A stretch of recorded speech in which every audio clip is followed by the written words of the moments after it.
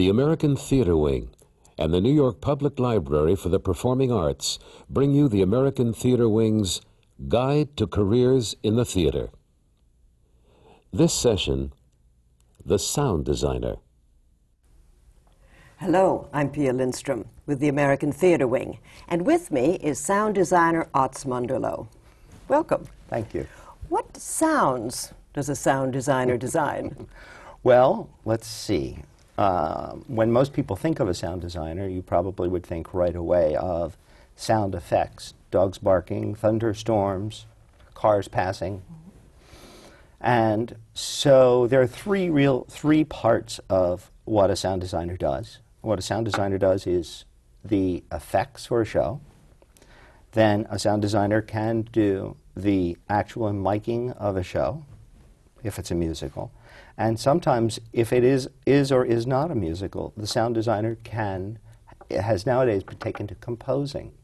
So sometimes he can combine the role of composer and sound designer because he is actually providing the background for the play. So it sounds like a sound designer needs to have what attributes? A good ear? Absolutely. Good ear, good logic, right. A sense of how it's going to sound in the theater, and a sense of, is it right for the piece itself? Because there are a million different dog barks or a million different storms, and so you need to know. Generally speaking, the director will say, we want a wind to blow across the Macbeth, but we want it to be a wind like an Arctic wind, so you get a lot of input from the director, but then you go into, generally these days it's Mask Sound, the sound effects studio, which is still on 9th Avenue. Because most sound shops, which used to be located in Manhattan, now are outside of Manhattan due to real estate. But Mask Sound kept their 9th Avenue studio so that people could go in there and get sound effects. So when you say Mask Sound, you mean there are CDs full of different sounds? Not only CDs, but hundreds of BBC CDs, hundreds of Disney effects. I mean, people actually publish at 300 CDs. And on each cut, there are 5 different versions of the effect. Of the wind blowing. Of the wind blowing, or the storm howling, or the screen door creaking, So you get to pick out the one that you want, and you get to take it into the director. Or if you're lucky, you get the director to come there, which is the good part about having it in the city. Yeah. Because then the director can get a feeling for if it's wrong or right there. Mm-hmm. And if it needs to be shorter, if whatever it needs to be in the studio, and then John Kilgore or David Bullard can edit it right there in front of them, which is now done all visually, of course. It's all done on a Mac, and you can look at the sound wave and cut it off here and then put reverb onto it and make it sound. But if you can get the director to go to the studio, it usually ends up being happier. He usually ends up being happier when we get into the theater. Once you get into the theater and the technical rehearsals start, everyone is in the theater. By everyone, I mean the stagehands start at 8 a.m. Mm-hmm. The actors come at 1, so you work 8 to noon. Noon to 1 is lunch. 1 o'clock the actors come, and they can be there till midnight. Mm. So once that starts, you're never going to get the director into a sound shop. Yes. And that's the point at which you have to then go and guess how to fix this and bring it back to the theater. And he either likes it or doesn't like it. So you have to have a sense of style and period. That's correct. I mean, if there are cars going outside, you have to know what kind of cars. What kind of cars, that's year. correct. And you have to research what year most things were. As I said, if in the play I was doing, Mr. Goldwyn, which takes place in 1952, clearly it's hard to, even if you did all 1952 records, people would not necessarily know it's 52. But you certainly don't want to do anything in the 60s or 59 or Or if there were a radio playing, you'd have to have something of Rosemary Clooney singing "Come On to My House," or because in 1952 was interesting. It was the beginning of rock and roll and the end of big band era. So yeah, I was trying to get something that was forward-looking, but yet Samuel Goldwyn wouldn't necessarily have been playing rock and roll. So all of that you have to take into effect. Who's playing the radio, the phonograph, and what would they be listening to? So a person who does the kind of job you have has to have a very good knowledge of musical history, Yes. of his styles in general and history? Correct. What other but skills now with the web, do you though, need? you can pretty much research. Oh, okay. You know, it's So you have to know how to use a computer. you have to know how to use a computer now, and you also have to know, where to go to look for when was this record published, when was it popular, things of that nature. What sort of people become sound designers? That's a good question.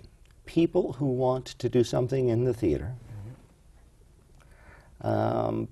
people who have a certain proclivity towards electronics,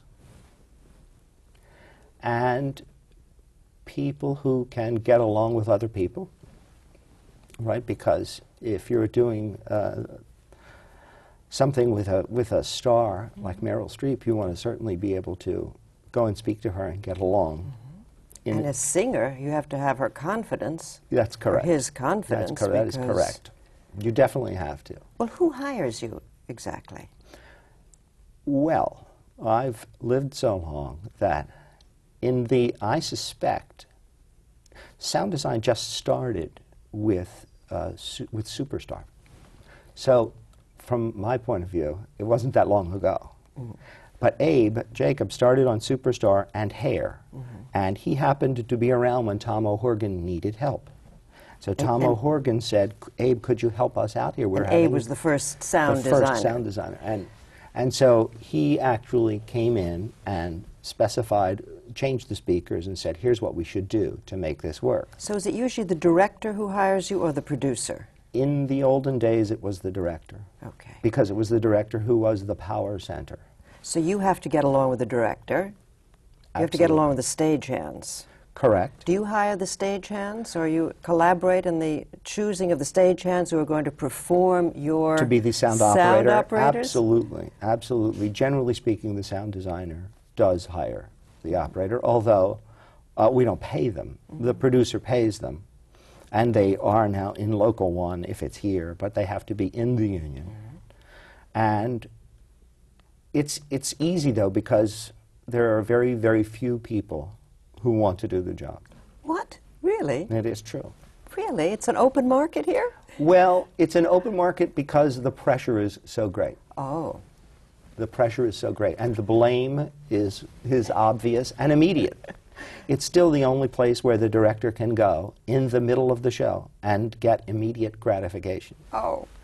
So when the director is standing next to you saying, "Make it louder," you make it louder, and they are so happy to be standing at the console because they can't really go to the lighting guy and say, "Make it brighter," because he only knows which circuits, 81, 87. So he sort of needs the lighting designer to tell him what will make it brighter where the actor's standing. So a person who goes into this sort of work needs to have a calm personality who can handle many temperaments? Absolutely. Absolutely. Okay. And I suspect devious enough to try to get your way. I see. Although that's not always the case. I mean, so you have to be a team player. You have to be a team player. And I had actually thought, especially in the beginning, there was a lot more of you actually had to know what the audience wanted to hear. Nowadays, there seems to be less of that. It seems to be as though nowadays you're more sort of a gun for hire. In other words, you're there, but 50 people will tell you how it should sound. Well, it's subjective. Totally subjective. Totally subjective. But now, how do you deal with, as the corporate people are taking over on Broadway? And it's less about David Merrick when Lisa Kirk was wearing a wireless microphone, David Merrick wanted it one way, and Gower Champion wanted it another. But that was just two people. So if one of them was running up to you, you knew what was coming. Now you have 16 That's people right. If you running have up to 10 you? people Yeah, okay. from the music department, So you have to know how to deal. One of the qualities then is to be able to deal with these 16 people. correct. So you need kind of management skills, it sounds like. That is probably truer. As well as the good ear. What about dexterity? Do you actually have to have that? Physical dexterity? Yes, because there's a lot of that in the setting up of the sound. Because the sound, what the sound designer still does is, in fact, equalize the room, which means you put a certain noise into the room, which on a scope looks totally flat. And then when you put the microphone, the measuring microphone out, if it isn't totally flat, which it isn't, there are peaks and valleys. That's actually how the noise exists in this room. Now, some of that's good, and some of it's not good. So the sound designer still gets to put the filter set on this, which then can take down the ones that are obnoxious. So that when microphones feed back, for instance, it's about a certain frequency acting in a certain room. So you can look at what is exciting the room, and you can dial that down in that speaker. So you have to have some knowledge of electronics. Yes, that's true. So this is another thing that you That's correct. need. What kind of education would you suggest that a person get to learn all these things? The trouble is that Broadway is such a small, segmented thing, and sound equipment is very, very expensive. Wireless microphone, a Sennheiser wireless microphone, and a transmitter is $50,000 for one. You have one here. Yes, I do. You want to show us the This $50,000? this is $50,000. Okay. I hope you don't have to pay for that. No. But producer pays The producer pays for it. Okay, So this is a Sennheiser. They make less expensive models. Right. But all Broadway shows use Sennheiser. Most TV studios use Sennheiser. So a person who is interested in electric guitar, in CDs and playing, having speakers, Right. a young person like that might sort of cotton to this sort of thing. They might, but as I said, the problem is that the budget. Oh. If you're going to do a community theater production Yes. of Guys and Dolls, you know you have to paint the flats. Yes. And you probably have to have some lights so that you see the actors. But what you don't know, if you're doing it in Allentown, Pennsylvania, at the community theater, is it doesn't occur to you that you're not going to be able to hear the actors until someone comes in the middle of the rehearsal and says, you know, we're not going to be able to hear because the drums are so loud and the trumpets, and what are we going to do? But a sound system for a Broadway show can easily cost the sound rental company $1 million. So they then want to amortize that. But Broadway sound companies, unlike rock and roll sound companies, Broadway sound companies are sort of based on amortizing over 2 years. So they expect it to be a hit, which may be a little foolish, but in rock and roll, they expect the equipment to turn over in 6 months. That means the rental price for this would have to be 4 times higher from a company that does not do Broadway sound. Let's go back to the education. What would you suggest for a person who was thinking of becoming a sound designer? Well, I would suggest a really good liberal arts education, because with the specificity of this, you're not going to get your hands on this until such time as you get to New York. So the chances of someone dealing with wireless microphones in Allentown isn't good.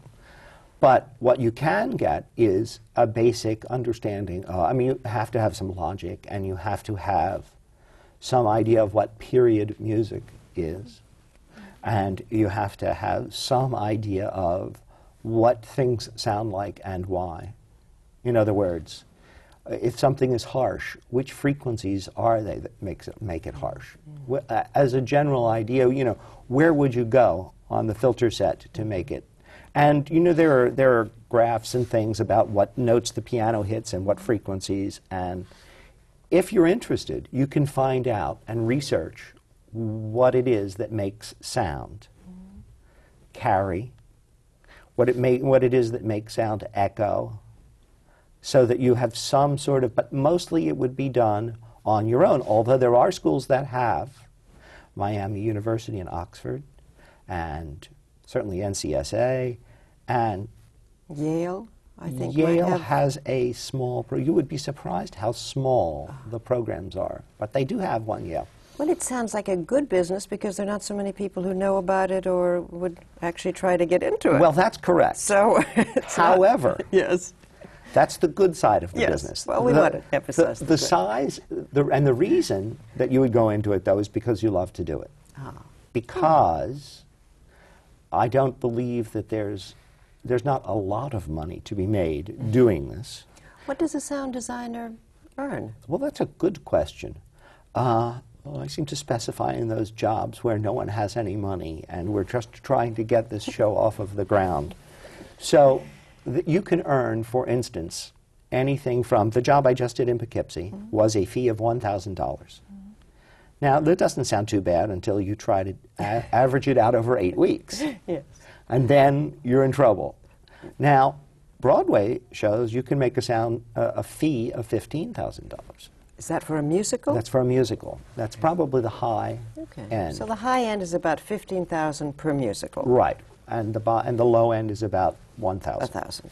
But the problem with show business is it's not based as normal jobs are. They're based on you come in for a week and you make this money. If the show postpones a week or it runs an extra week in previews, you get no more. Mm-hmm. So if the show's in trouble and we have to close it down and go into rehearsal and it opens 3 months later, you're expected to be there. And this is where show business is not like any other business and why you have to really love it if you want to do it. You must. I do love show business. I mean, I So love there it. you're here. That's doing correct. it.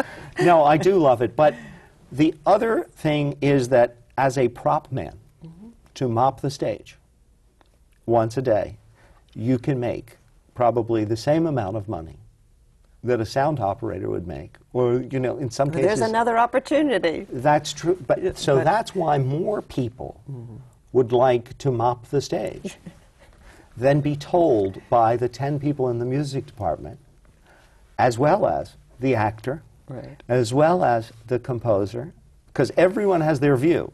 Well, what pleasure are you getting out of this? Well, there is a great pleasure in it. What is that? The great pleasure is in when you know that the audience is having a good time and that it's very exciting and not too loud and not too soft, because it's definitely hard. It's so subjective that some people will... I mean, I've had directors who thought it was so excruciatingly loud, and the person sitting next to them at intermission would go and get an infrared headset because they couldn't hear. So it's hard to get everyone to agree on what is loud enough, and especially if people want it more exciting. Sometimes they think that more excited, this has happened in the movies now, because you go to the movies and they're really loud. Well, isn't that part of it that the audience has gotten louder, too?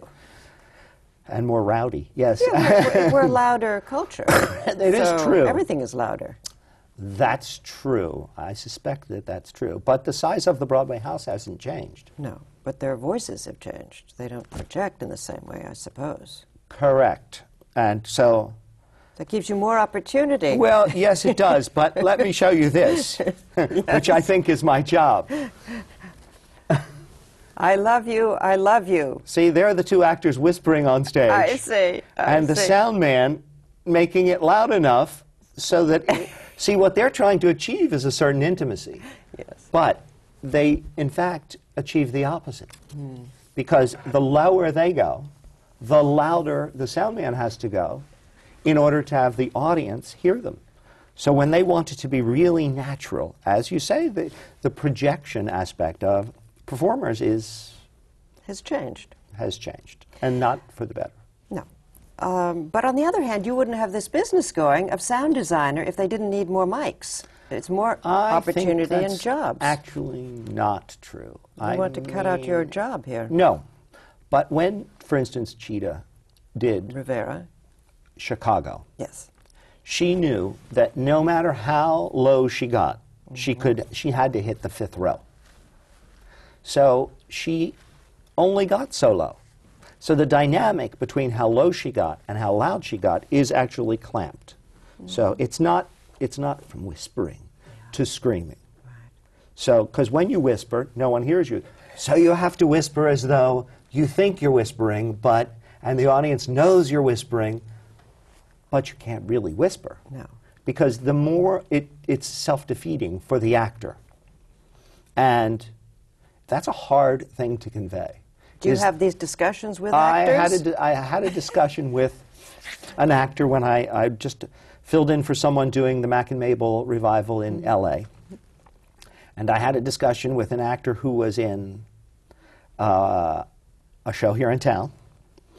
And I said, you know, Douglas, you're defeating yourself by getting so low. The lower you get, the louder I have to get. And he said, oh, well, I could do that in my show in New York. And then you have to try to make them understand why it's not good for them. That's another skill you have to have. That's correct. Because it doesn't make it better. If what you're trying to achieve is a live performance, yes, we're here. But it used to be in the olden days that we were there to make the back of the balcony and the back of the orchestra here as well as the first row. Now, somehow it gets totally distorted when the actor or actress can't be heard on the other side of the orchestra pit. That's a whole different thing. Right. I did a Sondheim show where two actors were on stage, and one actor said to me, how will I hear the actress who was 10 feet away from them? Will I have a monitor? Oh. And I wanted to laugh and say, oh, my heavens. But you see, this is the problem with common sense, is it's sort of, no one understands what's expected of them. And I believe that the actors and actresses have sort of fallen down and were led down the garden path by microphones and by what their use is in the theater medium. Because in the theater medium, in recording medium, it's a totally different thing. Yes. You can lay down 6 tracks of trumpet and an actress who can't be heard, and you can mix them so that it's all fine. In a theater, it becomes different. Because even with a wireless microphone, you're still dealing with feedback. You're still dealing with how loud this mic can get. Does it pick up the orchestra as well, which is so loud? Or your heart beating so hard. That's right. when you're frightened, when you have stage fright. So that becomes more of a problem. And actors now think that they're just going to be spoon-fed as far as, you know, what their job sort of is to show up and whisper. And, well, you have quite a lot on your plate. So it wouldn't actually do my job I see. to have them project or at least loud enough. I always tell them that they have to hit the 5th row. But certainly if 2 actors are on stage and one actor can't hear the other actor, Oof. that's not a good thing. That's not a good thing. Now Now let's take it from the beginning. You're hired by the director, the producer. They Used give to you a be the script, director. and Now it's the producer. now it's the because producer. when in the Michael Bennett, Bob Right. Fosse, Gower Champion All people you days, worked with. That's correct. I actually got to work with Michael Bennett, Bob Fosse, Jerome Robbins. Stephen Sondheim. Yes, that's correct. So Gower Champion. that's right. In those days, they would hire you. Yeah. Because that was sort of the era of the director, where the producer would hire the director, and it didn't matter how much money he spent. Michael Bennett knew what was going to work in the theater and what wasn't going But to work. today the producer hires you. Today, he the gives you pendulum the sort of script. swung towards the bottom line in the producer. Right. He gives you the script. And you have a meeting with the director, Okay. so to make sure you'll get along with the director. Okay, but we Okay. know already you can get along with everybody because you Yes. described how you've had to. Yes. You get along So- with everybody, and And you get the script. you get the script. And you go through the script with the director and try to pick out, are there sound cues, which one, because that thing you can do ahead of time. Yes. So you go through and you look at what the script calls for insofar as sound cues. And then there are other things that they don't necessarily know that you just know because it's sort of common sense. Like, if someone puts a record on a turntable, they may say, hey, we want to use this record. Now, in front of that cue should be the needle drop, Ah, right? yes. And you have to figure out how it's going to get off. Does someone reach for it and scratch it to take it off? Does someone lift it off? Does the mechanical... So that's the stuff that the director may not know, or may not have to know. But there may be other things in there that you have to build in. So after you go through the sound effects, then you examine how many actors there are for a musical and how you would mic it. Now, even plays today use wireless microphones. right. It's sort of sad, but They do. they do. And the question always in my mind is it better? In other words, have we passed better? You mean using the mics? Using the mics, Well, let's assume we use the mics. right, but for what purpose? And in other words, for Cheetah, it would be correct.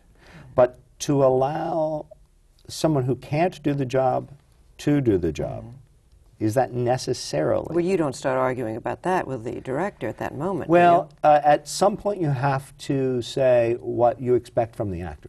Oh, okay. you know, so you have do- to have some confrontation here. That's going on. right. You have to say, because what's coming next is the orchestration. So then you get the music. You have to Right. work with the conductor. You have to get along with him too. Absolutely, that's correct. And mostly, I've worked with, Paul Gemignani is a great, great conductor because he takes charge of the orchestra.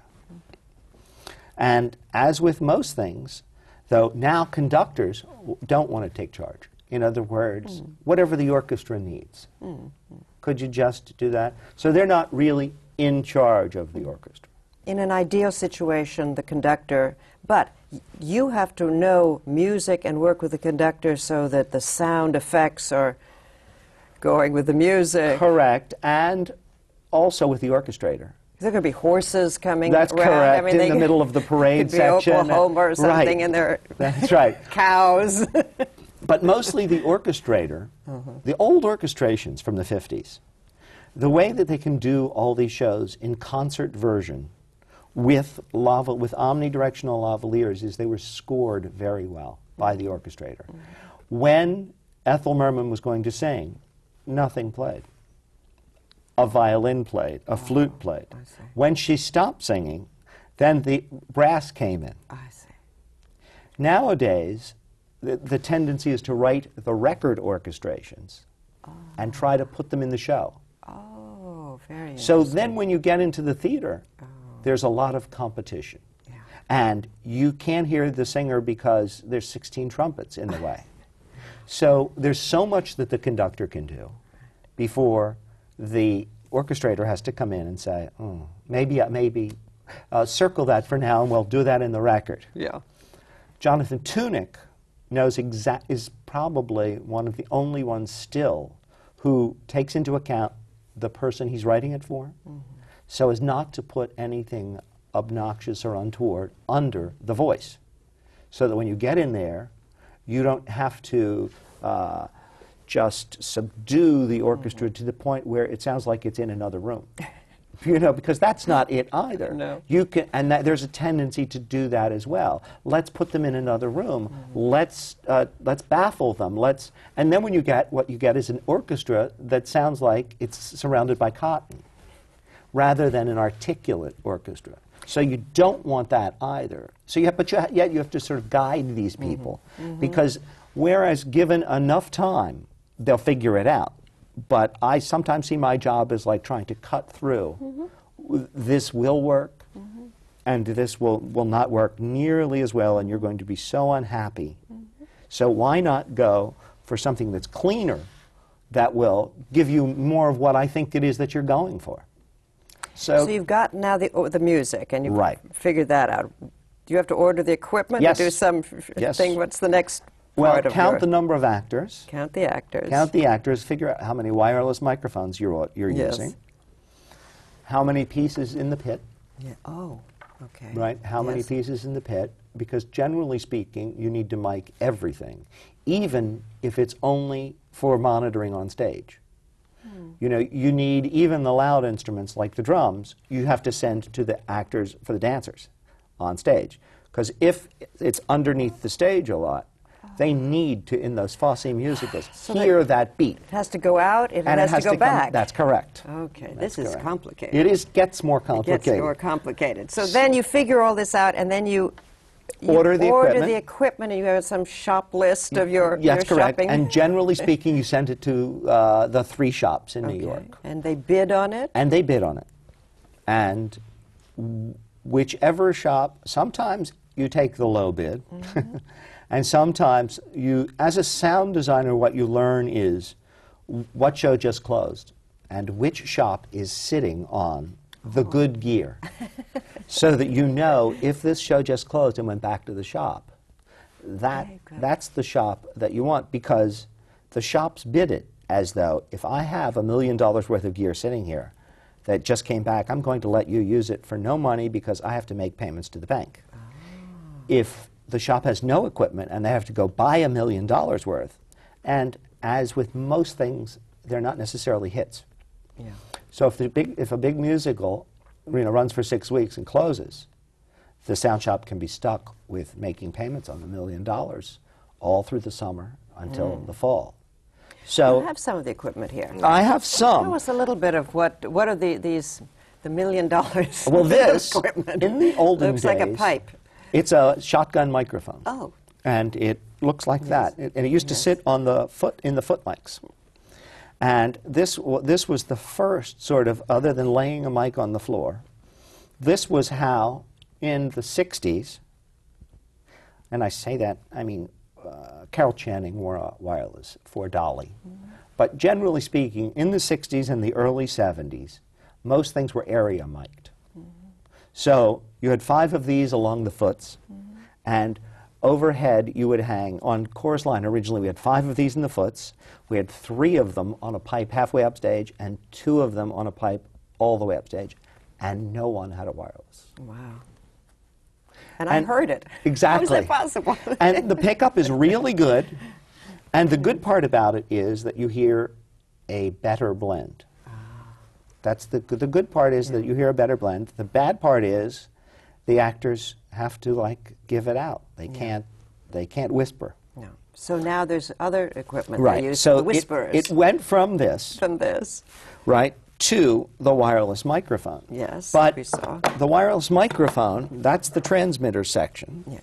And this is the microphone section, which is similar to the one I have on right now. Which we see in people's hair and Yes. hanging off their ears. The hair is always the best. Yes. Because in the olden days, when you put it here, right, you got a lot of, every time, you put it your was hand- like singing in the rain. Right. Every time people would do this, it would get louder Louder. and softer, and louder and softer. So actually, Gwen wore hers in her hair for Chicago, but now it's taken to be in the hair. You always think there's a fly on Yes. somebody's forehead. or something. Because- But now we're getting used to it. Because you can't get your mouth closer to this. No. There's nothing that you can do to make it closer. Now, this is ideal and the best place. However, if you have no hair, I never thought of that. then it has to go. Over it the has to go ear. over the ear. Okay. The other reason to put it over the ear Yes. is if you're going to wear a lot of hats. So if you put it here and you wear a lot of hats right over it, that's not a good That's thing. not good. But once again, what's interesting is, in the initial stages, who has the power? Does the costume designer have the power? Or does the sound department, through whoever has the power on the show, have the power? I saw 2 shows that Martin Levan did in the same year. One of them was Sunset Boulevard, and it sounded the best, I think. It was the best I ever heard. Now, it took place in the 40s, and no one had a hat. Oh, they didn't wear. They did in the stage show. They didn't use hats. Because to Andrew Lloyd Webber, I see. what's most important is how it sounds. How it sounds. So if it's going to sound bad, if you put a hat on, we're going to figure out how. If you have to have it on when you come in, you take it right off Yes. before you start to sing. Have you ever had any disasters where the thing goes flying off? Or, Mostly it makes a horrible noise that you Oh, hear yes. because it goes as someone takes it off. But on the consoles today, the other hard part about it is that, generally speaking, in a musical, one person sings or speaks at a time. Sometimes there are duets, and sometimes there's group numbers, but the lead someone speaks and someone speaks back to them. Only one microphone can be on at a time. So whoever speaks, their microphone needs to be on. And whoever spoke 2 seconds ago, their microphone needs to be turned off. So it's constantly, this person's going to speak, and this person. So when we go to the theater and we see those huge consoles Yes. across there might be 1 or 2 engineers, Correct. and that's what they're doing. That's right. Only one microphone at a time. Okay. Otherwise, it begins to sound like there are lots of open microphones everywhere, and it gets sort of muddy and... And you'd hear rustling That's of correct. clothes and things, That's right. wouldn't You never know Right. what someone's going to say. I often say when you go off stage, people say, well, I'm going off stage, can I just use my wireless? It's usually dangerous because if someone comes off in the wings and they're singing, the stagehands don't know, is it going out or isn't it? I see. So it's usually better if people are off stage to have a mic on a stand because everyone can tell they're going through the mic and singing. They don't know if, they can say, get out of the way, the flat is going to hit you in the head, and then that would go out on stage. So this is good for a Broadway musical, but still you're at the mercy of the scoring of the orchestrator. Because the orchestrator can, as in Dreamgirls almost, but it's funny, we had 2 orchestrators for Dreamgirls, and the first orchestrator didn't have enough time, and therefore the charts were not very good. Harold Wheeler came in to do Jennifer's 2 numbers. And Jennifer's 2 numbers, which are the big numbers, actually are scored just like Merman's. When she screams and sings loud, nothing's playing. When she stops, the orchestra goes da da da da da da da da da da da. Then she sings. It seems to the audience as though it's a big, loud, exciting number, but there's no competition. So a sound engineer, a sound designer, has to deal with silence. It's the play of silence versus. and Right. So I want silence if the actor is going to sing, or a violin or a flute. But what I don't want is if you can tell you're in trouble if you go to carol music for the orchestra reading, and they say, "Is there a sound system because we're not going to be able to hear anything?" You know you're in trouble. When the orchestra and the actors are in the same room, and you can't hear them at all. I'm not talking about great. I'm talking about at all. Then the show is in trouble because this is not going to get you out of that trouble. What do you have over there? Something that will get me out of Yes, trouble? I do. As a matter of fact. Why do I think you've got but the problem in your bag is, of tricks over here? The problem is we keep getting uglier, as you notice. Because nothing So is... we need people to design better looking. Well, it certainly is There's small. another job. It certainly is It's small. small, yes, Right? yes. But does yet that thing it's go? definitely... Oh, you see it all the way around. That's like the singers. Because the rock problem and- is, rock when you singers. put the mic here, Yes. and you can't hear Yes. the actor enough, you have to get it closer to their To the mouth mouths, of than course. here. Yeah. That's the only... Now we're talking, and it has to be here, or it has to be a handheld. Yeah. And I actually had, when Shirley MacLaine was doing her nightclub act, she was trying to use a lavalier, which is omnidirectional, picks up everywhere. Everything. And the microphones that you see singers have Yes. are cardioid, so they are directional. They pick up this way, but not this way. So that's what allows them to have a monitor here, because it's not going to pick this, doesn't pick up behind it.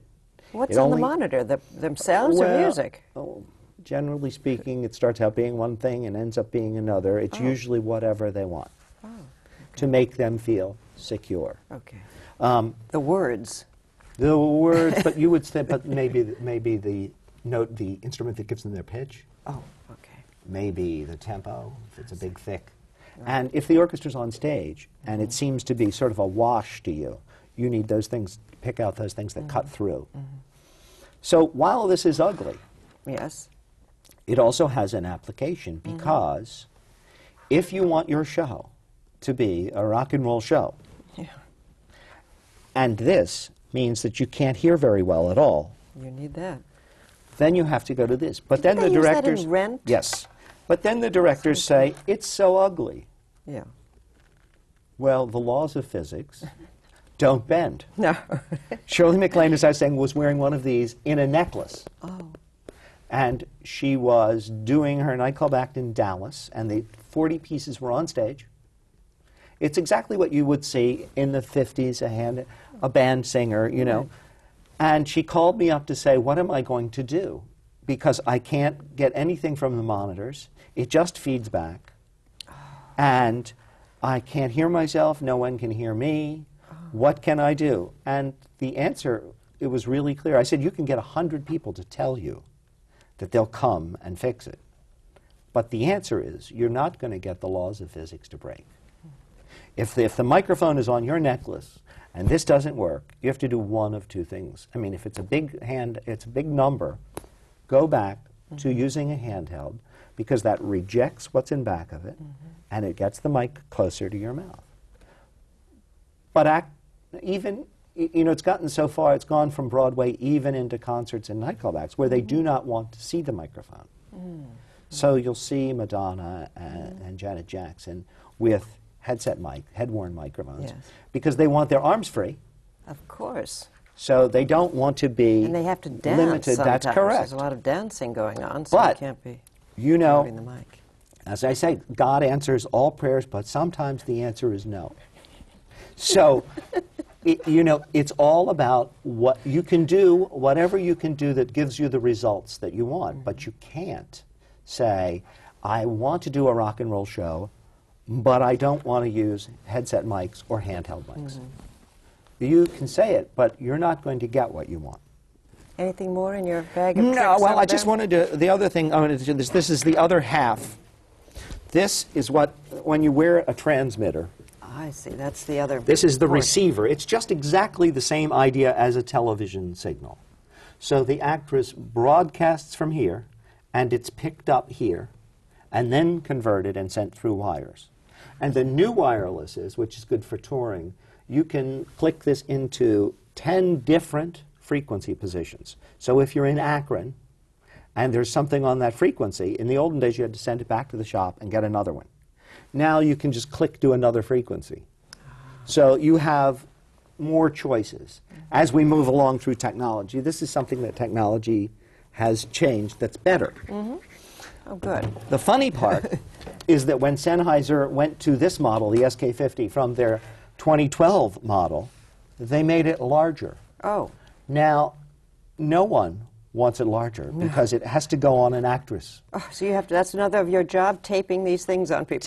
Trying to find the position where at least, if they're going to do tumbling, Oh, and You if know- they're wearing a skimpy costume, correct. where do you put them? Well, the best place to put them is under their wig. Oh, gosh, under But their feel how wig. heavy that is. Oh, okay. That's not so nice on your head. Yeah, I mean, exactly. I mean, so I had Okay. wanted them to, like, separate it or make it smaller so that the wig people could, you know, more effectively not have it look like a big lump. But even on Crazy for You, when they have sort of strapless outfits, and on when Rebecca Luker was in Secret Garden, it gets really ugly about if the pack You is see here, it on the back you have to see the sometimes, wire. and it's not Pretty. Yeah, pretty. It's not It pretty. isn't pretty, but because nothing's for nothing, you can tape it with tape to their back, which pulls their skin off, of course. Oh, gosh. Because tape, if it's effective, when they're sweating, if it really holds to your skin, then when you go to pull it off, some skin comes off, just like a Band-Aid. Oh. Now, if you do that 8 times a week, Oh. after the first week, the actresses are saying, you know, I don't really care if you see it. Yes. Put it outside. That's right. You know, so that's another reason to, if you concealed the whole thing under the wig, the mic here and the transmitter here, then you're better off because you don't see any mechanisms or wires. And we did that, you know, if you go in ahead of time enough, you can go in with the wig people And it all depends, once again, on who has the power. So, for instance, if the director really doesn't want to see these wires in the skimpy outfits, the director will say to the costume designer, you have to help. A little frill. Right, a little lace, or the wig little person, cape. you have to make the wig large enough. We've rehearsed chorus girls with wig caps with the transmitter here so that they get used to the weight. So that they're not thrown on the day when they first go in. They need to see what's coming. Did you ever have a disaster like that old story, he goes to shoot the gun and it doesn't go off and he takes the knife and then the gun goes off? Well, our disasters are the other way around. It's on when it should be off. Oh, well, what's happened? But, always you hear of, I just read the AIDA review for The Park, and it was a horrible review about how every time the actress went off stage, their mic was on. Oh, you could hear them talking? Having their conversations? Right. Oh, that's unfortunate. It's very unfortunate. And one time when we were doing Chicago, I was summoned to Gwen's dressing room because she kept saying, do these things buzz? And I said, no. She said, there's a buzzing under here. And we pulled her wig off, Romaine and I, and there was a fly under her wig cap. Oh, no. And she had thought it was the transmitter. That's terrible. So that's about, you don't get, very occasionally the battery part will heat up and overheat. And actresses will come up going, that's right, it's burning me, it's burning. But generally, if a sound operator, it's sort of like the first rule. If the actress goes off stage, you must have the mic off. If the actress walks on stage saying a line, if you're on after she says the line, you're late. You need to anticipate what's coming. But nowadays, most people are pretty good about that.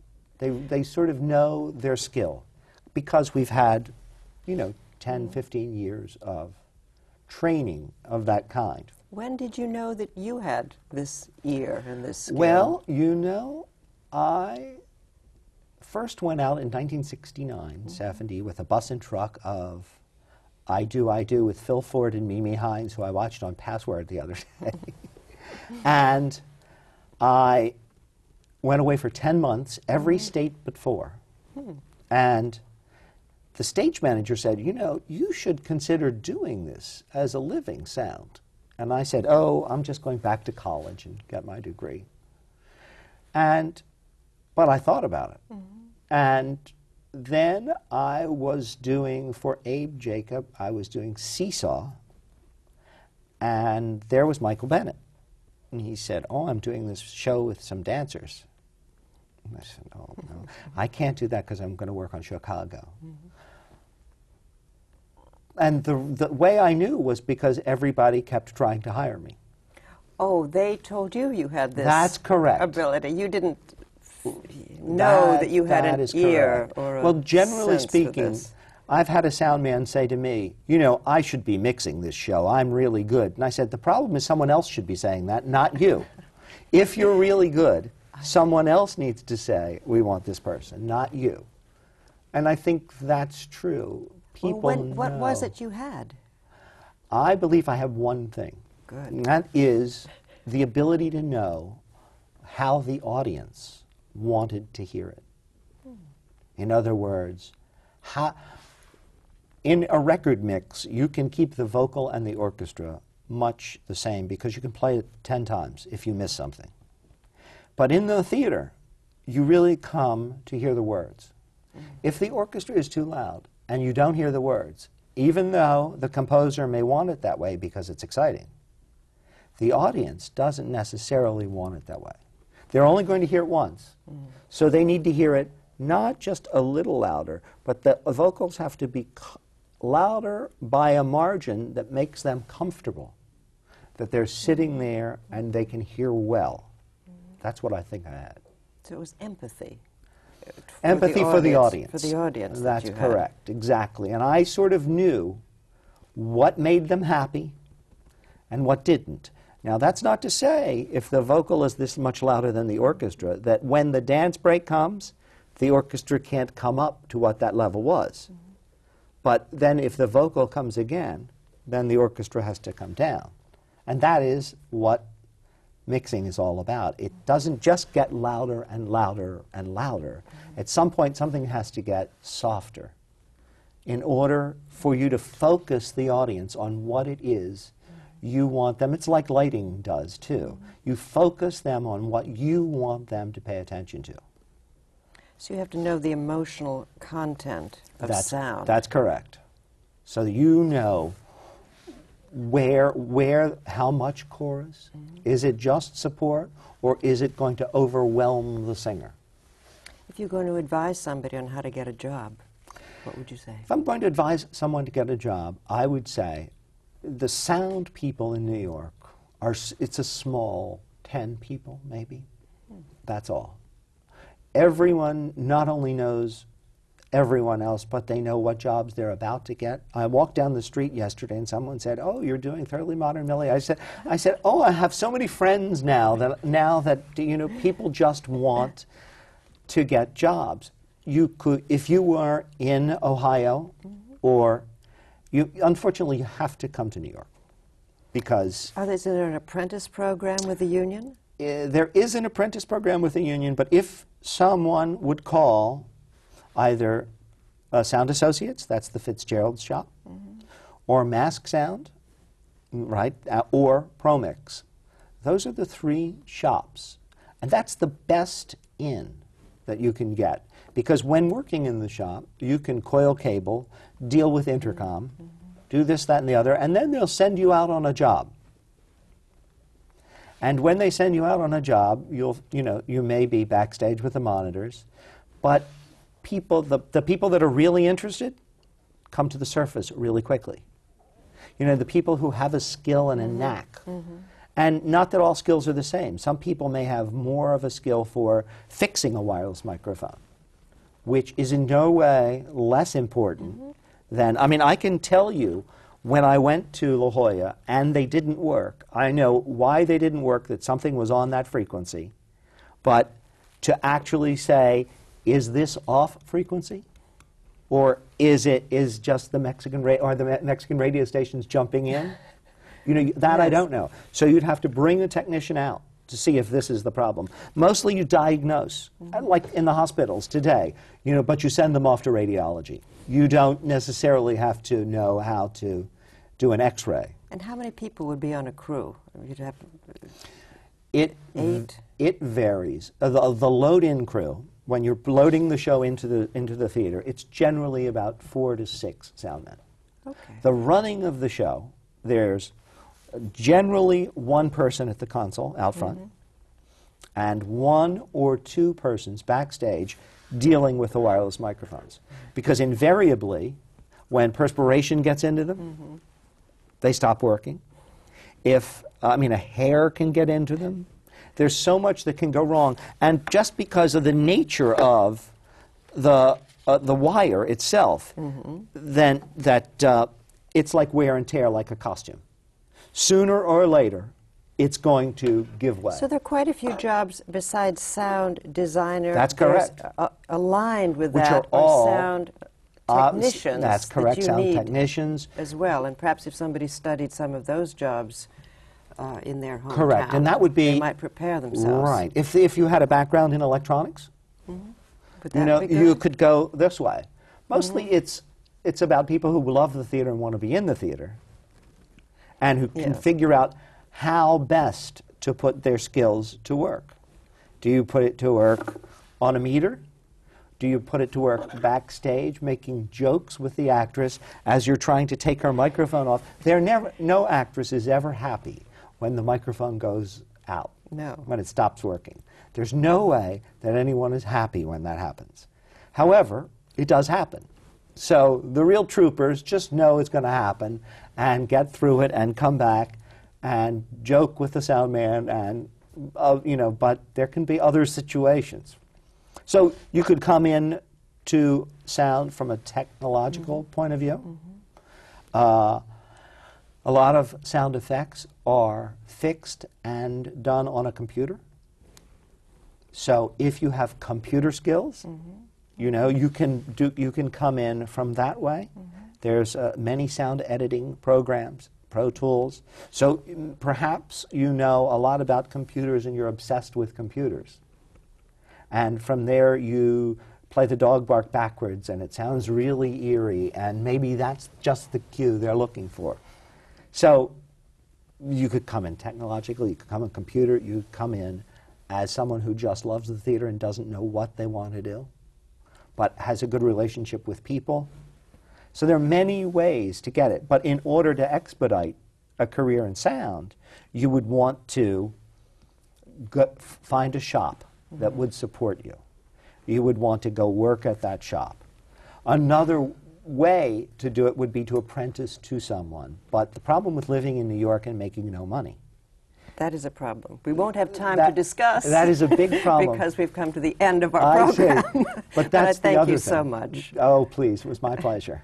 I'm Pia Lindstrom, and I've been speaking with sound designer Arts Mendelow. Thanks. The American Theater Wing's Guide to Careers in the Theater is a project of the American Theater Wing and the New York Public Library's Billy Rose Theater Collection, Theater on Film and Tape Archive.